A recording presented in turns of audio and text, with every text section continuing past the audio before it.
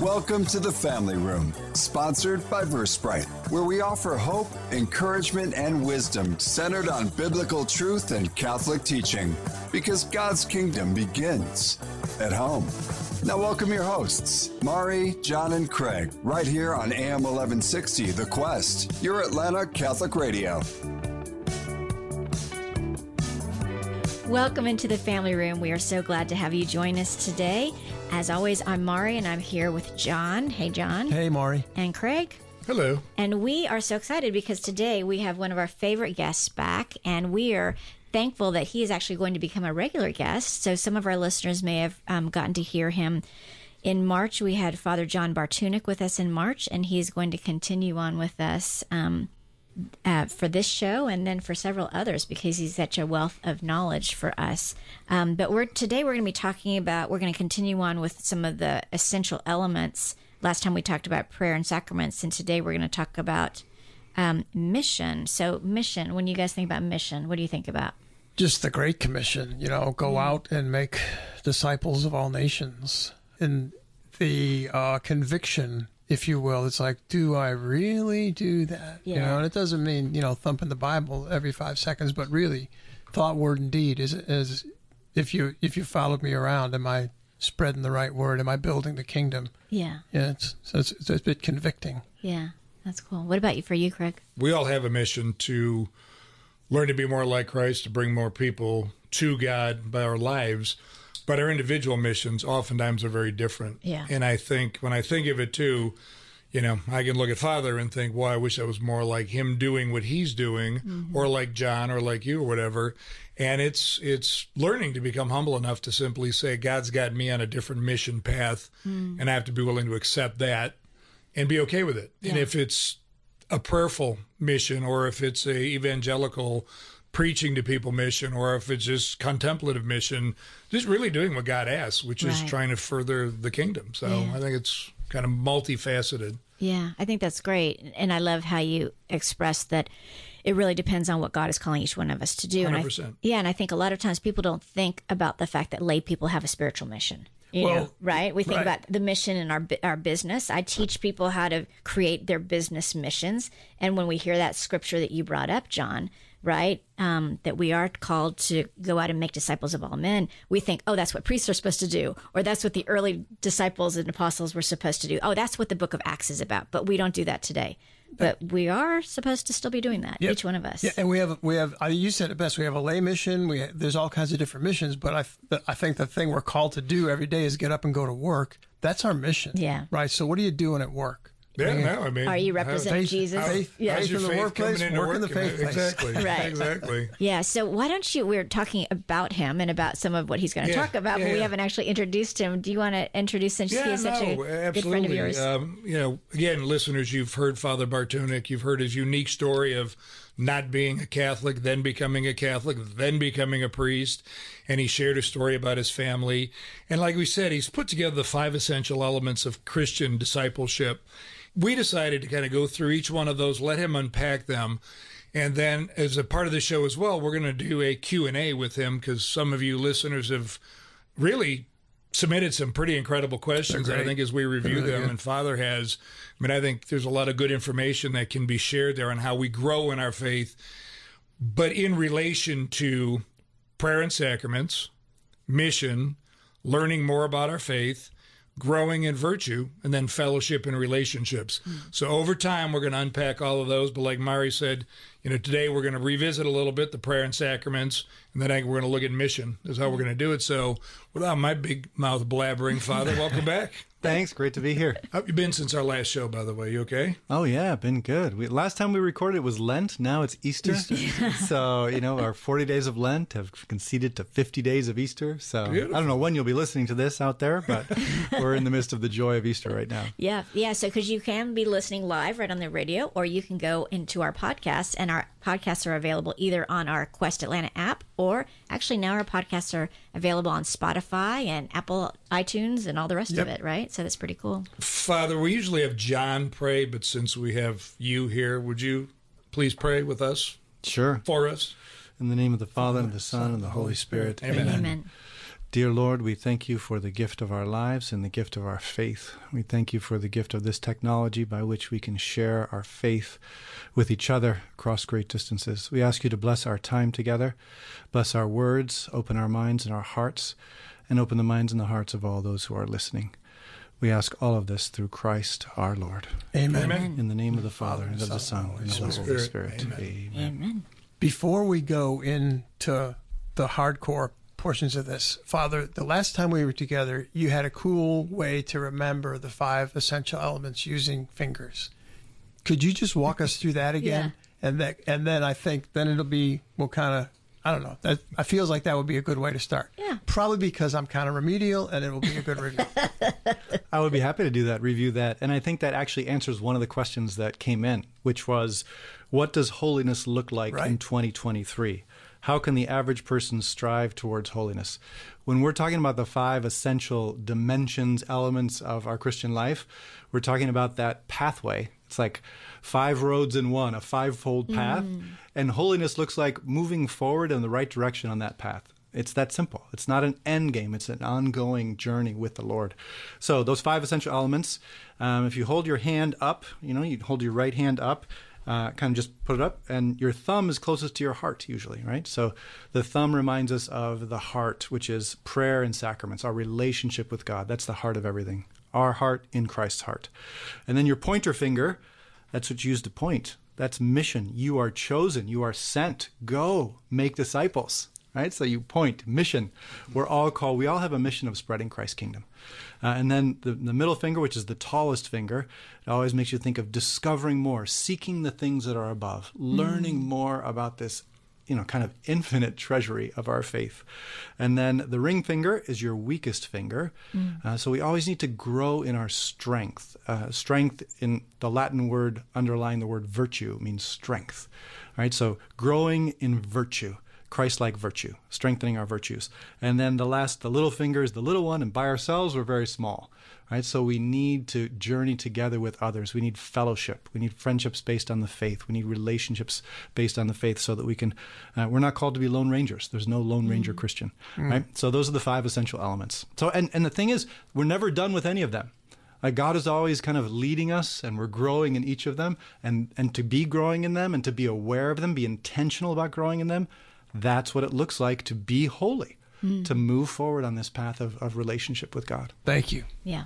So last time you talked about prayer and sacraments, and once again, listeners, if you'd like to go back and listen to what Father Bartunek shared on that, we had a wonderful discussion around that, and that is, you can look in the podcast and you'll find it on March 22nd. You'll find that show.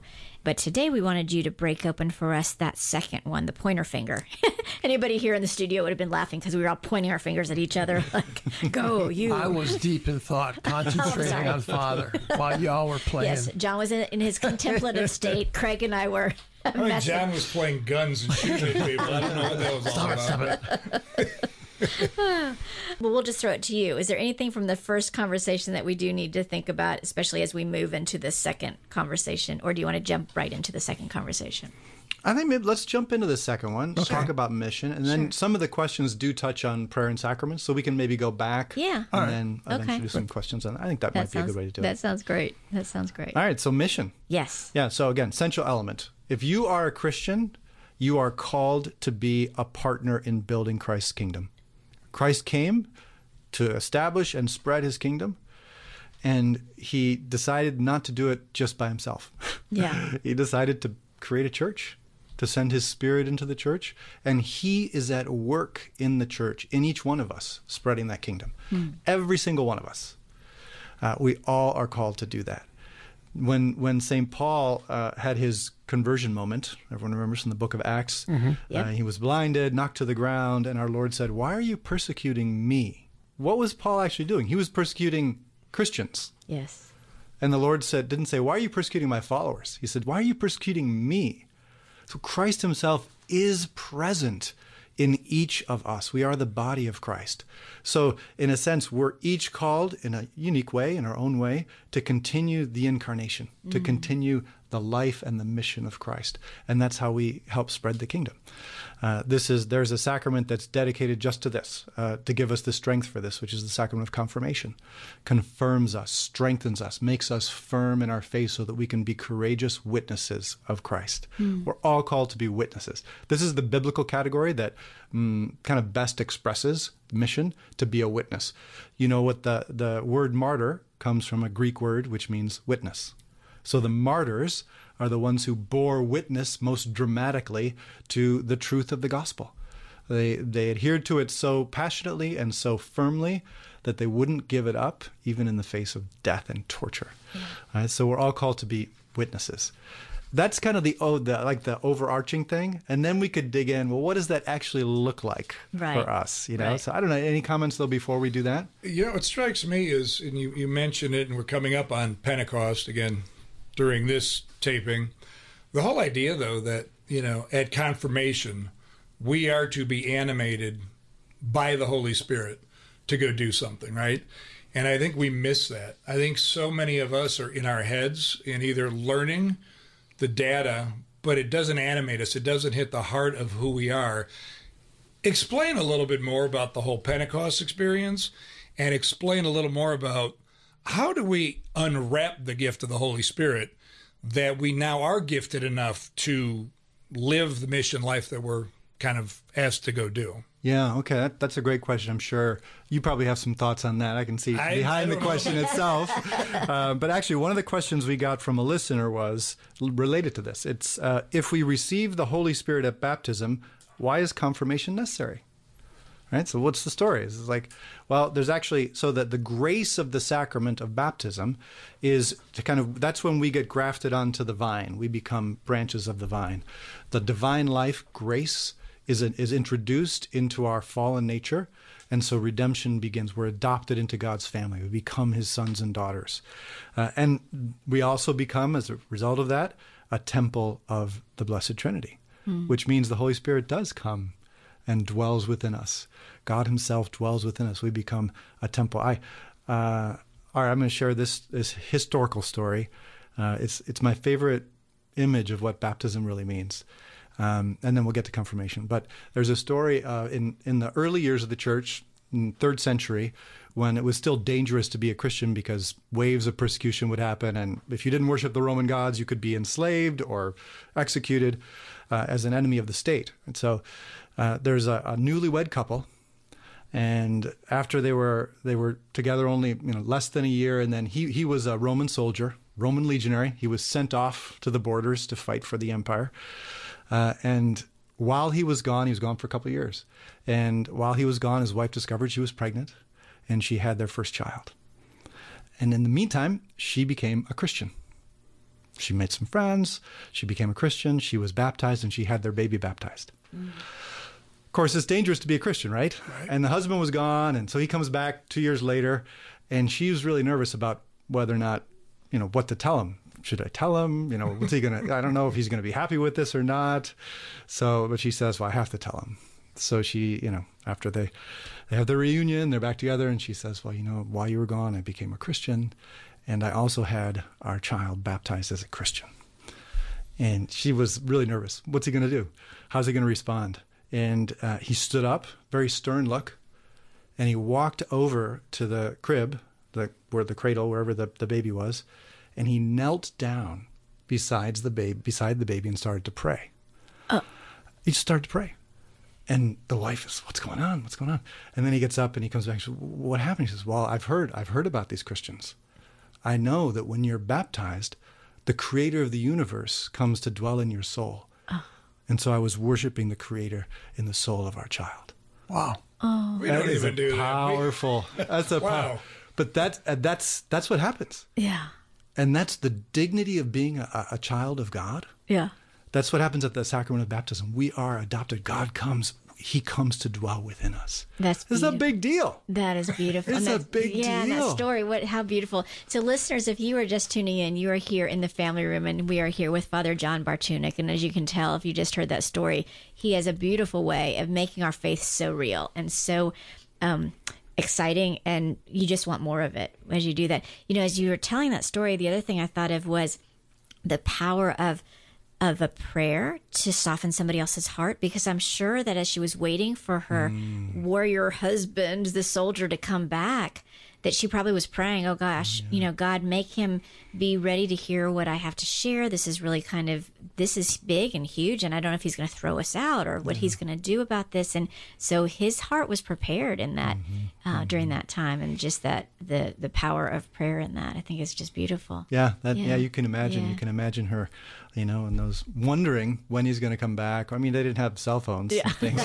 No Zoom calls. He wasn't on Find Friends app. That's when you hit happy or familiar. Right, so and maybe he will never come back. You don't know. Maybe he got killed in battle. So praying for that. Yeah, definitely. I was also waiting for the punchline that baby grew up to be some saint or something like that. Maybe did. Good chance. Yep. So that's the grace of baptism, is that grace of adoption. The whole the seed of grace is planted in the soul. The grace of confirmation is a grace of strengthening. So it's what the church calls it, a special outpouring of the gifts of the Holy Spirit.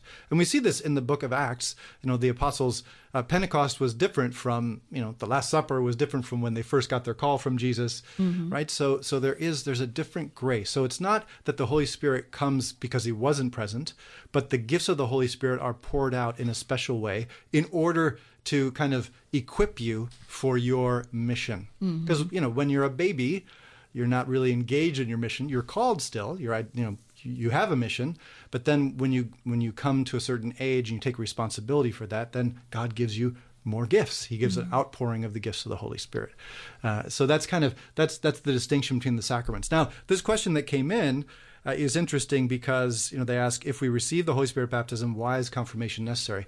In Eastern rites, some of the Eastern rites, you receive baptism and confirmation on the same day. Oh, and is it as an infant? Yeah, as an infant. Yes, okay. Exactly. So we in the West, we tend to separate them and have a period of preparation where you grow in your awareness of your Christian identity, and then you claim it for your own, and then you receive the confirmation. But the graces that are received through those sacraments are distinct, and you can receive them at the same time, but they're distinct.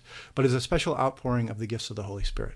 And we could talk about the gifts of the Holy Spirit for, hours and hours. Yes, that's one of my favorite topics. Well, I think it begs two questions. One is it's good to understand the gifts of the Holy Spirit and how St. Paul clarifies, hey, there's different gifts for different people, right? But even backing up one step to what you spoke of, Father, we were just reading the readings for the Ascension, and what caught my eye in Matthew was the apostles went to the mountain where Jesus commanded them. I'm not going to get it right. And they saw him and they worshiped, but they doubted.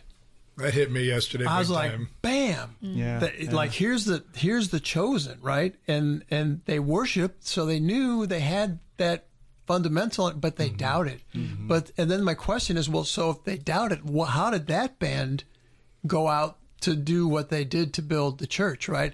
And it has to be the Pentecost. It has to be the Spirit, right? Yeah. The Spirit really is the engine, right? The source of the energy and the courage for us to do what we're called to do, to conquer the world for Christ. There's no way we're going to do it without the Holy Spirit, because there they were doubting. Is this for real? I think it is. Yeah. And just reading the book of Acts, I was reading it with a group of women recently, and to see Peter and to see the fundamental change in Peter in just a few weeks, it was so apparent what the Holy Spirit was doing, because that wasn't just Peter, right? It wasn't like, oh, all of a sudden he went and got a PhD and he, all of the rest. But at the crucifixion, he was denying, he was afraid, he was shirking away. He was not on mission at all. He was trying to hide in a dark corner. And then just a few weeks later, the Holy Spirit comes upon him and he is marching right into the middle of everybody. This Jesus who you people crucified. He is calling them out. He is telling the truth. He is on fire. Yeah. And that obviously came in a supernatural way. But what's so amazing, I think, for all of us to recognize is we have that same Holy Spirit, that same Holy Spirit that raised Jesus from the dead, the same Holy Spirit that inspired Peter to come out from the shadows and walk into the light with such purpose and conviction and fire. We have that same Holy Spirit, and we are called as well. But I don't think we either know or understand, because something else struck me when you said, when we go through confirmation, we have this more impouring of the Holy Spirit, right? with these more graces, but we also, it's where we're formed. And so I think, okay, Craig, you were talking about sometimes we're in our heads around it instead of our hearts, but I think there's sometimes we're in our hearts, but we're not in our heads. We're not really learning what we need to learn to walk forward in that truth. I don't know. Yeah, I think that's a good point. There's a challenge here from the point of view of Christ and of the church's worldview, so to speak. The most important thing about being human is that we are children of God, and we're called to build His kingdom. Yeah, That's what really matters. Everything else is going to, just get rolled up at the end of history and not matter. And yet, in today's culture, even among Christians, oftentimes, our faith is just one sector. That's the Sunday part, or, I'm Catholic, but the real stuff of life is building your career, maybe, enjoying traveling, having new experiences. So there's a disconnect there. So something has to happen for us to actually discover that, oh no, actually the real thing that's going to give meaning and lasting meaning and fulfillment and what I'm really created for is relationship with God and to help build Christ's kingdom. Yeah. That's everything else is extra. Everything else comes in, is related to that. It's not just one sector. So sometimes and I don't know what your experiences were, but when you were confirmed, not all the kids when they're confirmed, they haven't all had like a felt transformative experience of God. So they receive the sacrament, but they're not kind of necessarily activated. Like it might, God might not really feel like a real person for them. It's just kind of a cultural thing, a family thing, right? So that happens. 100%. And, there's a mystery there. I think you can't force that felt experience to happen. But there is a phrase that you hear sometimes, baptized in the Holy Spirit, right? So I think the best way to understand that phrase is there are times when God gives us a felt experience of His presence, of His power, of His love. And that becomes a before and after in our Christian journey. And so that's something to pray for as well. And that's something that can happen outside of the sacrament. Like the sacrament is heaven, so it kind of prepares the soul, the gift is there, but it gets activated at different points. When an infant's baptized, the grace is there, but they're not aware of it. They're not aware of anything, So there's a mystery of how grace works in our lives. But when you go on retreats, when you go on mission trips, when you go on a pilgrimage, those can be moments when the activation happens and it becomes real for you. Yeah. Yeah. And then that can kind of unleash some of these graces. Right. But there's, you can't really predict it. It's kind of how God works. And it's interesting as you say that. What keeps coming to mind for me is we all have different semantics about what we say about that, right? So I think some of our Protestant brothers and sisters will say, well, when were you born again? Right. And we're like, what is that? What does that mean? Or are you saved? And as Catholics, oftentimes we don't have the language to answer. But when you talk about when was this really activated for you? Well, I was baptized at a few weeks of age, right? I was actually baptized at St. Peter's in the Vatican at a few weeks of age, right? And then I lived on a Catholic island, so I had all the angels and saints on every village, so I had all of that. But it wasn't until I was 23, and I went through confirmation, but I was kind of rushed through. It was cultural, like you said. But it wasn't until I was 23 that I was invited to go on a Cursillo. And I made a Cursillo. And I will say that is my line in the sand. That is when it was activated for me. That is when my life totally changed. And my mission became clear for me. And I realized what I'd been called to do. Does that? Yeah, exactly. That's exactly what I'm talking about. It happens in different ways in different places. Right. And I think so that ties back into the fact that we're all called to be missionaries. We're all disciples in mission. So one of the aspects, what we're called to do by bearing witness to our faith, once God becomes real for us, and when we bear witness, we can actually be catalysts for that type of thing to happen for other people. Right? Someone organized that Cursillo for you, right? And someone invited you. Right? So that invitation, that's someone living their mission. Yeah. Someone giving their testimony in the Cursillo, someone organizing it, that's someone living their mission. Yeah. And in living their mission, that's what God used to activate things for you. Right. So we're all called to do that, to find ways. To grow the kingdom. Yeah, to grow the kingdom, to spread the kingdom. Yeah. Well, and I was also think we need to be really aware, for everybody listening, we can look around and see the dire nature of the society we live in today. The apostles stared at the exact same thing in a lot of ways. Yeah. And God's promise is he's going to pour out his Holy Spirit even more so during those times. And I think we need to be wide awake and aware that ask for it. Ask for the Holy Spirit to be alive, and ask for not just the experience, but the true, I've called it being kissed by God, where I guess there's this indelible mark on your heart forever that says, he really does love me. Even though I doubt something because something bad happened in my life, you still come back to, no, he really does love me, cares about me. And he wants us to be so full of that Holy Spirit that we're willing to go out and simply give somebody a smile, give somebody whatever, when everybody else is running around with like a chicken with their head cut off, and you seem calm and you seem relaxed. We aren't taught to ask for the Holy Spirit to keep growing. And I think that's a failure on all of our parts.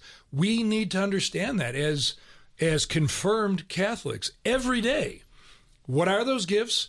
And Lord, give them all to me, right? Because you got, I call them the standard gifts, and then you got the charismatic gifts. And we've been taught the charismatic gifts died when the apostles died in a lot of cases. And that's not true. I've been there, I've seen it, I've done it. God wants us to get the whole package and unwrap that gift. And it seems like we need to start asking. Yeah. And he wants us to live life and lived it abundantly. 100%. Yeah. So we're heading into our commercial break, but I just wanted to mention real quickly. So one of the things that you said was it is very simple. And when I went to that Cursillo when I was 23, I was afraid of the whole witness. That didn't make sense to me. And somebody said to me, what it means is make a friend, be a friend, and bring that friend closer to Christ. And that is witnessing. And that's what you just described for us, Father. So listeners, you were here in the family room with Father John Bartunek. Please stay with us. We'll be back in just a few minutes. We'll be right back inside the family room in moments. Sponsored by Versprite on The Quest. In today's world, cybersecurity is critical for your business. Award-winning Versprite provides solutions to protect your company from hackers. For protection now, see Versprite.com. That's VERsprite.com. The Quest thanks Versprite for their support. The Quest presents Pro-Life Minutes. Healthcare providers should care about health, right? Why then has Planned Parenthood's actual women's healthcare services dropped over 72% in the last 10 years? Abortion is not healthcare. Abortion kills. Planned Parenthood is the largest abortion provider in the United States, with 700 abortion facilities, and in the 2019 fiscal year, they ended 345,672 innocent American lives. This is an increase of 13,000 in the last year and 25,000 over the last 2 years. To put that in context, that is about half the population of Washington, D.C. Why then does the United States government continue to send the millions of taxpayer dollars in funding and grants year after year? If we don't stop them, no one will. Let's love God by loving life. Show the world that every life matters by speaking up for life at every opportunity. For more homegrown wisdom, visit thequestatlanta.com. Here at The Quest, we often hear how our programs touch hearts and change lives. Now more than ever, people need to hear the truth and beauty of the Catholic faith. As a 100% listener-supported station, The Quest relies on monthly donations to stay on the air. Please consider making a monthly donation to The Quest and help us continue to provide inspiring Catholic programming. Monthly donors are the lifeblood of the station. Visit thequestatlanta.com to donate. Thank you for your support. Hi, this is AJ with The Quest. Did you know that we are on a mission to invite, inform, and inspire listeners like you? We want you to embrace your journey and take one step closer to God by not only listening, but engaging with us.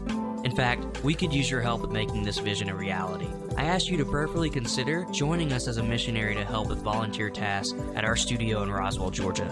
If you feel called to help and would like to learn more, please send us an email at info@thequestatlanta.com. Does your parish, charitable organization, or ministry have an upcoming event that you'd like to promote? Advertise it on AM 1160, The Quest Community Calendar. It's easy and there's never a fee. Just visit thequestatlanta.com, click on events, and submit your activity or event. Enhance the success of your community outreach event. Take advantage of the Quest Atlanta's complimentary community calendar and gain more exposure to the Metro faith community. Submit your event at thequestatlanta.com today. St. Joseph was a man of few words. In fact, not a single word of his was recorded in Scripture. But the father of Jesus spoke abundantly in his silence, and he certainly gave us a lot to talk about. Want to go deeper? Listen to the St. Joseph series on your Quest app and on thequestatlanta.com. Welcome back to the Family Room with Mari, John, and Craig, sponsored by VerseBrite on AM 1160 The Quest. We are here with Father John Bartunek talking about the essential elements, and we're on mission right now. And we have a tradition. I think, Mari, you would like to have some, we want to hear another family room memory, don't we? Yeah, I would love to hear another one. Last time we were not laughing. We weren't laughing. Crying. We were crying. There were tears. Last time, Father's family room memory was so incredible that literally we were all in tears here. But so if you want to hear that one, once again, go back to March 22nd, that episode. But Father, we know that you had a wonderful family growing up, and so we'd love to hear another family room memory of yours. Yeah, so we've been talking about the gifts of the Holy Spirit, right? So gifts and presents. And so we always had our Christmas tree in our family room. And my dad, I think his love language was probably gift giving. You know, he never did the test or anything of the 5 love languages, but I think, and he loved Christmas. He would do all the presents. And my mother had passed away when we were pretty young, so he would do all the presents, and we loved to get them, of course, as kids. And he had this little thing that he started doing. He would have a particular gift for one of us, and it would say, to John from Ronald Reagan. Or from Clint Eastwood, and then so the gift itself would have something to do with that person indirectly. But it was really interesting how he kind of got into it like that. Like there was this is for you from this important person, right? And I still remember it was just, it made us so happy, and we knew he was kidding, and but that he took the time to think about it, to make that connection, and then to make us think that someone that rich and famous and important might even know my name and send me a present for Christmas, right? I have very fond memories of opening those presents. And I think it links a little bit to what we're talking about, the gifts that God wants to give us so that we are equipped to know him better, to help build his kingdom, which gives us great joy when we actually help do something that's going to have eternal consequences. That's what we're made for. That's more fulfilling than being successful in something that's not going to be eternal, right? So I think that's a family memory I have of just getting those gifts from important people, and I think it ties in with a little bit what we're talking about today. Yeah, that's very cool. That's very cool. So do you want to, since I did not do a great job of explaining the standard gifts versus the charismatic, would you be a lot more theological and break those apart really kind of so everybody understands the difference? Yeah, sure. Should we do it in Latin? Do you want to? No. Okay. Yeah. I'm making my way through English just so let's not confuse it. So there are what some theologians call the Christocentric gifts of the Holy Spirit. These are the 7 gifts of the Holy Spirit that actually are kind of poured into our soul, like the abilities of our soul. So we all get them. We all get them. And they're meant to kind of turn our souls into, enable them to live on the wavelength of God, enable us to receive constantly inspirations from the Holy Spirit. And everyone gets them. So these are wisdom. It's that gift which enables us to taste God's goodness. Like there's something so good about God, and we're able to taste it. Wisdom. And then the gift of understanding, which helps us grasp what God has revealed and the connections between the different truths that God has revealed. The presence of Jesus in the Eucharist. Like to understand that, to understand what that means, what that tells us. There's a gift that it kind of opens our mind. And the gift of knowledge, which also enlightens our mind in order to see all things as God sees them. So wisdom, we taste God's goodness. Understanding, we can grasp what he's revealed. And then knowledge, we can see all things, the world, ourselves, as God sees them. And then there's the gift of piety, which enables us to experience God as Father and all people as brothers and sisters. So it really kind of touches the heart. It gives the heart an ability to relate right, to God and to others in that way. And then there's the gift of fear of the Lord, which is a gift. It's like a warning sign. This is going to separate you from God. That's a warning sign. It's like this instinct. Oh, stay away from that. Something's wrong there. I'm to avoid temptation, to avoid sin, to avoid the destruction. Fear of the Lord, fear of being separated from God. It's like an instinct. And then there's the gift of fortitude. Because oftentimes it isn't easy in a fallen world to be faithful to God, to build his kingdom, to obey him. And so fortitude strengthens our soul. It gives us, strengthens our willpower so that we can endure, we can take up difficult things. We can be courageous. And then finally, there's the gift of counsel, which is sometimes it's really hard to know what to do. It's really hard to figure out what's the best thing to do, what's the right thing to do. Life gets really complicated in this fallen world. The gift of counsel helps us work through that. It kind of enables us to be moved by the Holy Spirit to work through difficult situations and make good choices. So those are gifts that kind of inhere in the soul.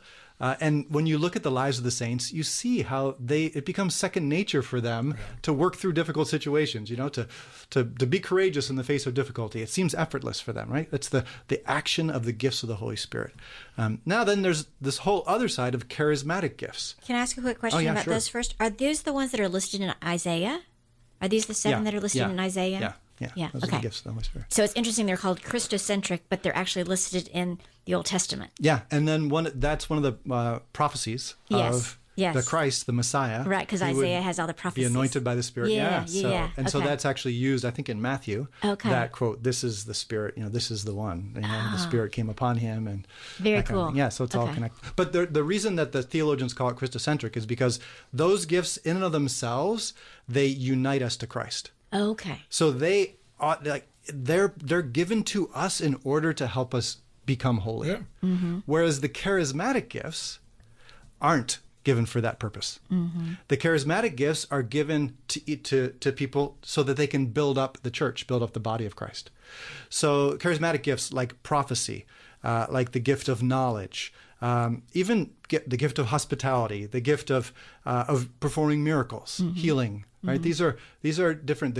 These are gifts that are kind of given according to God's plan, but someone can receive that gift and it can be active, but it doesn't make them holier. Mm-hmm.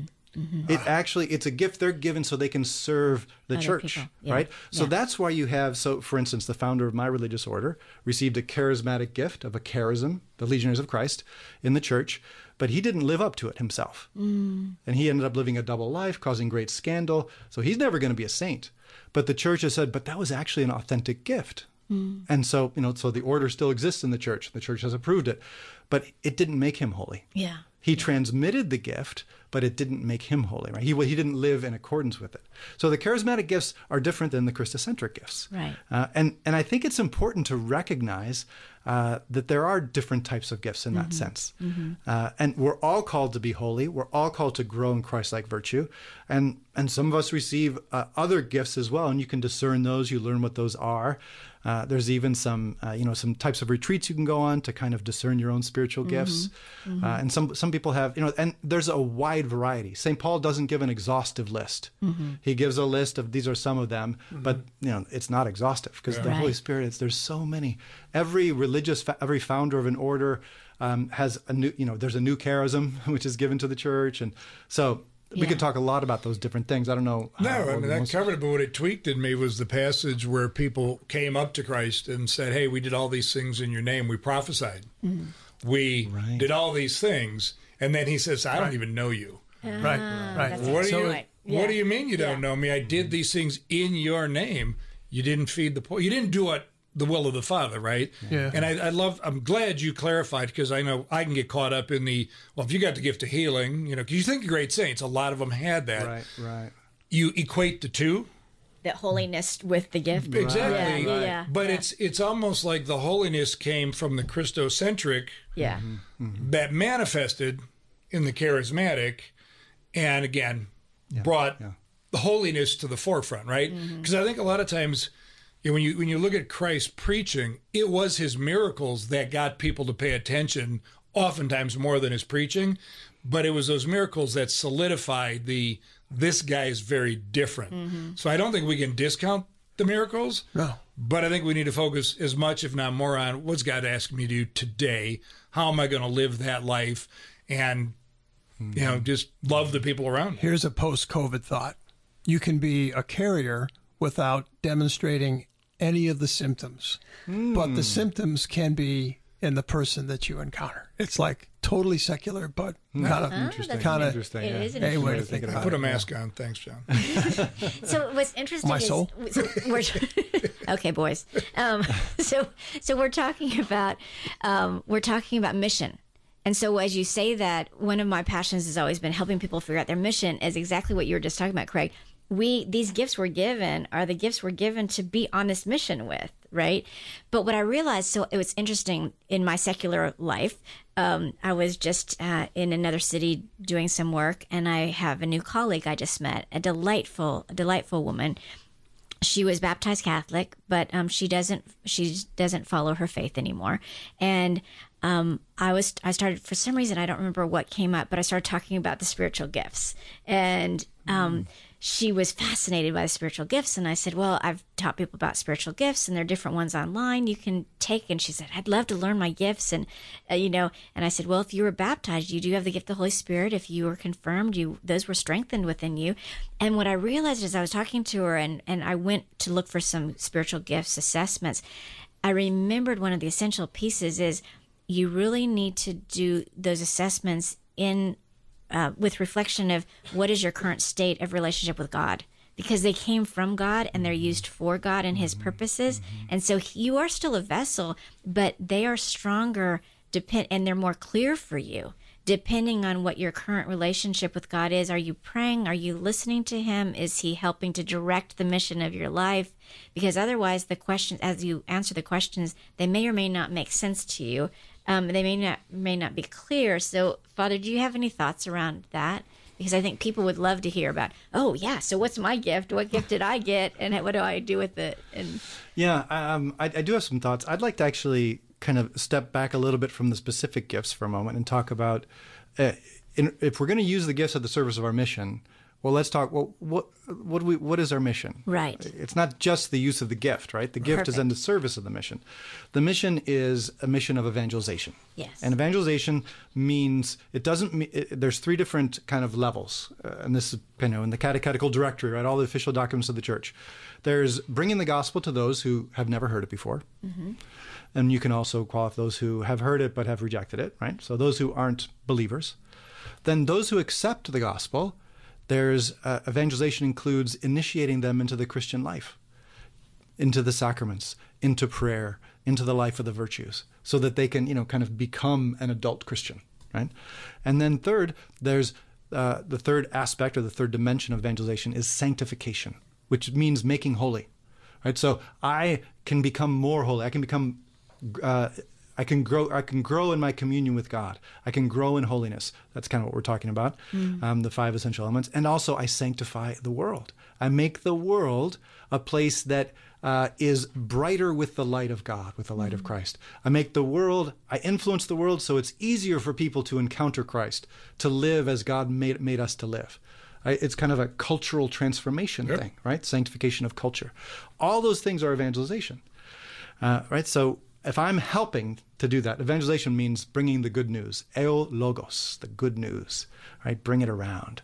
The gospel is the English translated Godspell, the good news, right? So we're spreading the gospel in those different ways. So someone who discovers that they're really good at teaching the catechism, and they dedicate years, decades of their lives to catechizing kids in a parish, that's actually evangelization. Like, they're helping the initiation of those young people into the fullness of Christian life. So that is a way of living your mission. It could be, right?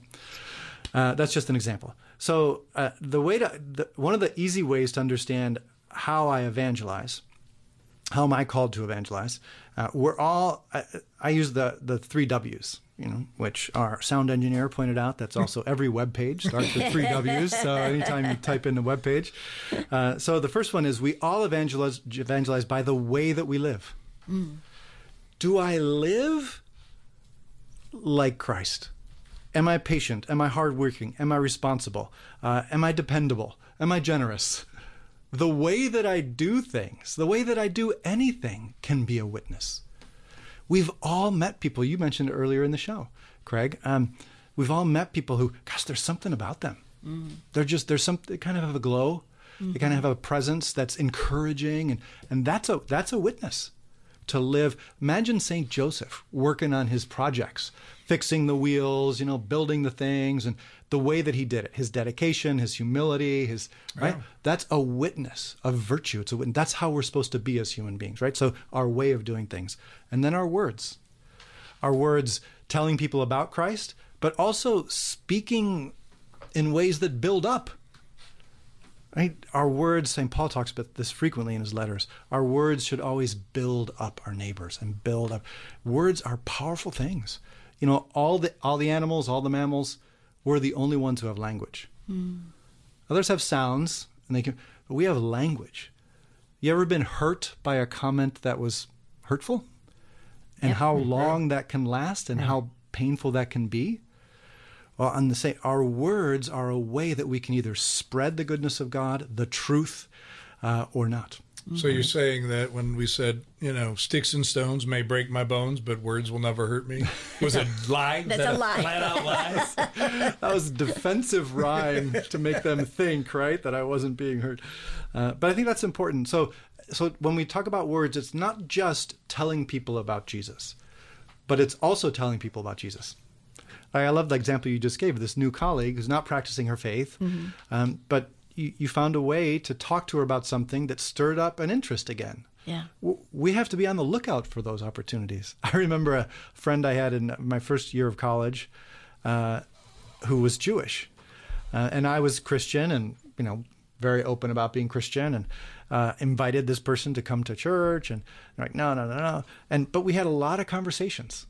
And I said, well, why don't you read this? Why don't you read that? And eventually he became Christian, like a lifelong Christian, became a Jew for Jesus, right? So that we are called to be able to explain our faith and to invite and not to be afraid to do that. But then, so we have our way, our words, and then we have our work, our works, what we do, how we make an impact on the world. And here there's a great variety. John, you mentioned earlier, I go to work. And if I'm like that, work itself can be contributing to the good of humanity. It should be. Otherwise, I should be doing some other work, right? But to offer that as an offering to God, as a sacrifice to God, like we all share in Christ's priesthood as baptized Christians. So my work becomes and at the offertory of the Mass, when we bring up the wine and the bread, those are symbols, right? Those are fruit of the vine and work of human hands, right? Fruit of the earth and work of human hands. Those symbolize all of our work. So that's why, when you meet people, I go to Mass when I want to, but I don't go every Sunday. Well, you're missing all that opportunity to bring all of your work from the week to offer to God, to sanctify the world through your work. And then works like this radio show. It's, this isn't your job, but this is something you felt called to use this means to help spread the faith. That's also a work, right? Or serving the poor, or going on a mission trip. Those are works as well. So our way of being, our words, and our work. We all can do that, and that's how we evangelize. And that can take different forms. But I think that's a nice starting place, at least those 3 W's. Yeah. So if you've been listening, you're listening to Father Bartunek here in the family room talking about mission and how we live it out every single day through our way of life, our words, and our work. You made that so succinct. And tangible. Like we can actually sink into that. That's so helpful. But Flo, you have I know you know this, but you have a great gift for that, right? Yes. So how you think and how you express those, it's easy to follow from point 1 to point 2 to point 3. So we appreciate that, and I'm sure our listeners do. So thank you for that gift, for sharing that gift. I have an odd question for you though, because when we started this, we talked about your gift of preaching, teaching, writing. You've been called not to do that in your new mission work through your order. So talk about that a little bit in light of being obedient to God and mission, because sometimes we're asked to pivot. We're searching for all these gifts, and God might say, all right, I need you to go do something different. So how do you explain that in your own life, and how did you kind of, other than the fact that you're a priest who's been living it a long time, saying, okay, God, whatever you want, and that kind of would put me on the edge of, what are you doing to me? What went wrong? What didn't I do? You know what I mean? Does that make sense? Yeah, I think so. I mean, on a natural level, so. right? I think I understand. Your question is, so, my natural wheelhouse is preaching, teaching, Correct. writing. Correct. And my current assignment under obedience is, I've been asked to leave all that aside and serve my order, kind of the men in my order, to support my communities and the other priests who are in my order. So I'm not doing the writing, I'm not doing a lot of preaching, not doing the teaching, and how do I deal with that? That's kind of exactly, how do I see that? What is God doing? Well, it's getting kind of personal. I was going to say, let's just go there. But it's a good question, because I think probably most people have the experience. Like, gosh, I feel like I'm spinning my wheels at times, or I'm not sure. I think I'd be good at this, but I have to do this, and I think people can probably relate to that. For me, this new assignment is, I'm only in my third year. And one of the things I've noticed is that being pushed out of my comfort zone has changed my own prayer life. It's changed my own relationship with God. I've had to wrestle with encountering my own limitations in new ways, and that's I have to wrestle with that, and bring that to prayer, and so it's actually, I think it's part of how God is continuing to sculpt me and help me grow in holiness. There's also a sense of, there's a new challenge in, okay, well, I know what some of my strengths are. How can I put them at the service of this new type of work? Mm-hmm. How can I work from my strengths in this new type of work? And that's a new experience as well.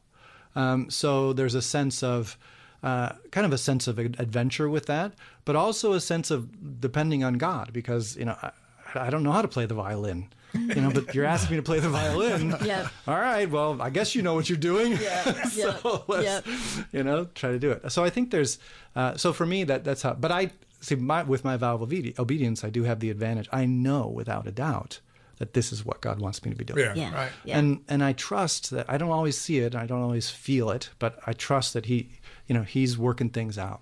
Yeah. You know what reminds me of is another Legion priest, Father Lino, talks about everything that we get, every task that we get, every project that we have is a project that is given to us only because God desires that to be a way for us to draw closer to Him. Mm-hmm. So when you said what I've had to do is to change my prayer life, I'm like, apparently it works, right? Because, and then we all so often get caught up in the project, and then we tell God to help the project go the way we want, and He's like, really, the project is there so we can be together, right? That was... Yeah. And what struck me in what you said, and I was wondering about this, and then you said it was, has it caused you to rely on God more, right? Mm-hmm. And that's another way of getting closer to God through our prayer life, but also when we have to rely on Him for it, because, you were so good, the gifts you were given, and you've been using them so well, that your words came easily, the work came easily, right? The way you actually were living with all of it came easily, but now you're putting this new role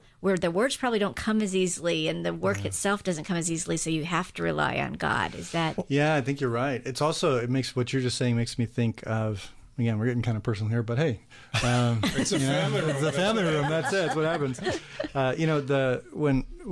The miracle of the loaves, right? When the apostles bring 5 loaves and 2 fish, right?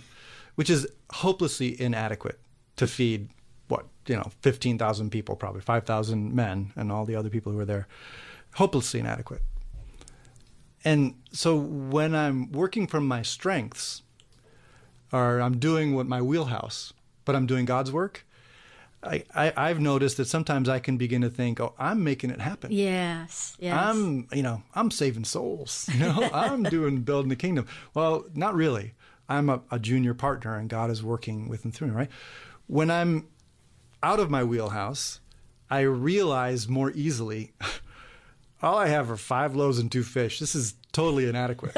Totally inadequate. But that's what you're asking, so I'll give it to you and trust that you're going to make things happen. Gideon. So it's a little, I think it ties in with what you were saying, because it's a little easier to recognize, well, God is the one who's doing it.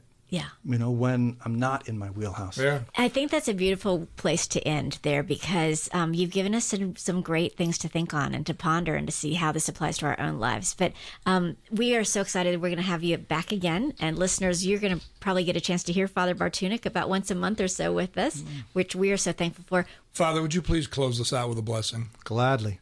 The Lord be with you. And with your spirit. May Almighty God bless you, the Father, and the Son, and the Holy Spirit. Amen. Thank you, Father John Bartunek. Thank you, listeners. Please join us again here next week in the Family Room, where we offer hope, encouragement, truth, and wisdom for families. Thanks for hanging out with us in the Family Room, sponsored by VerseBrite. For more info, go to thequestatlanta.com.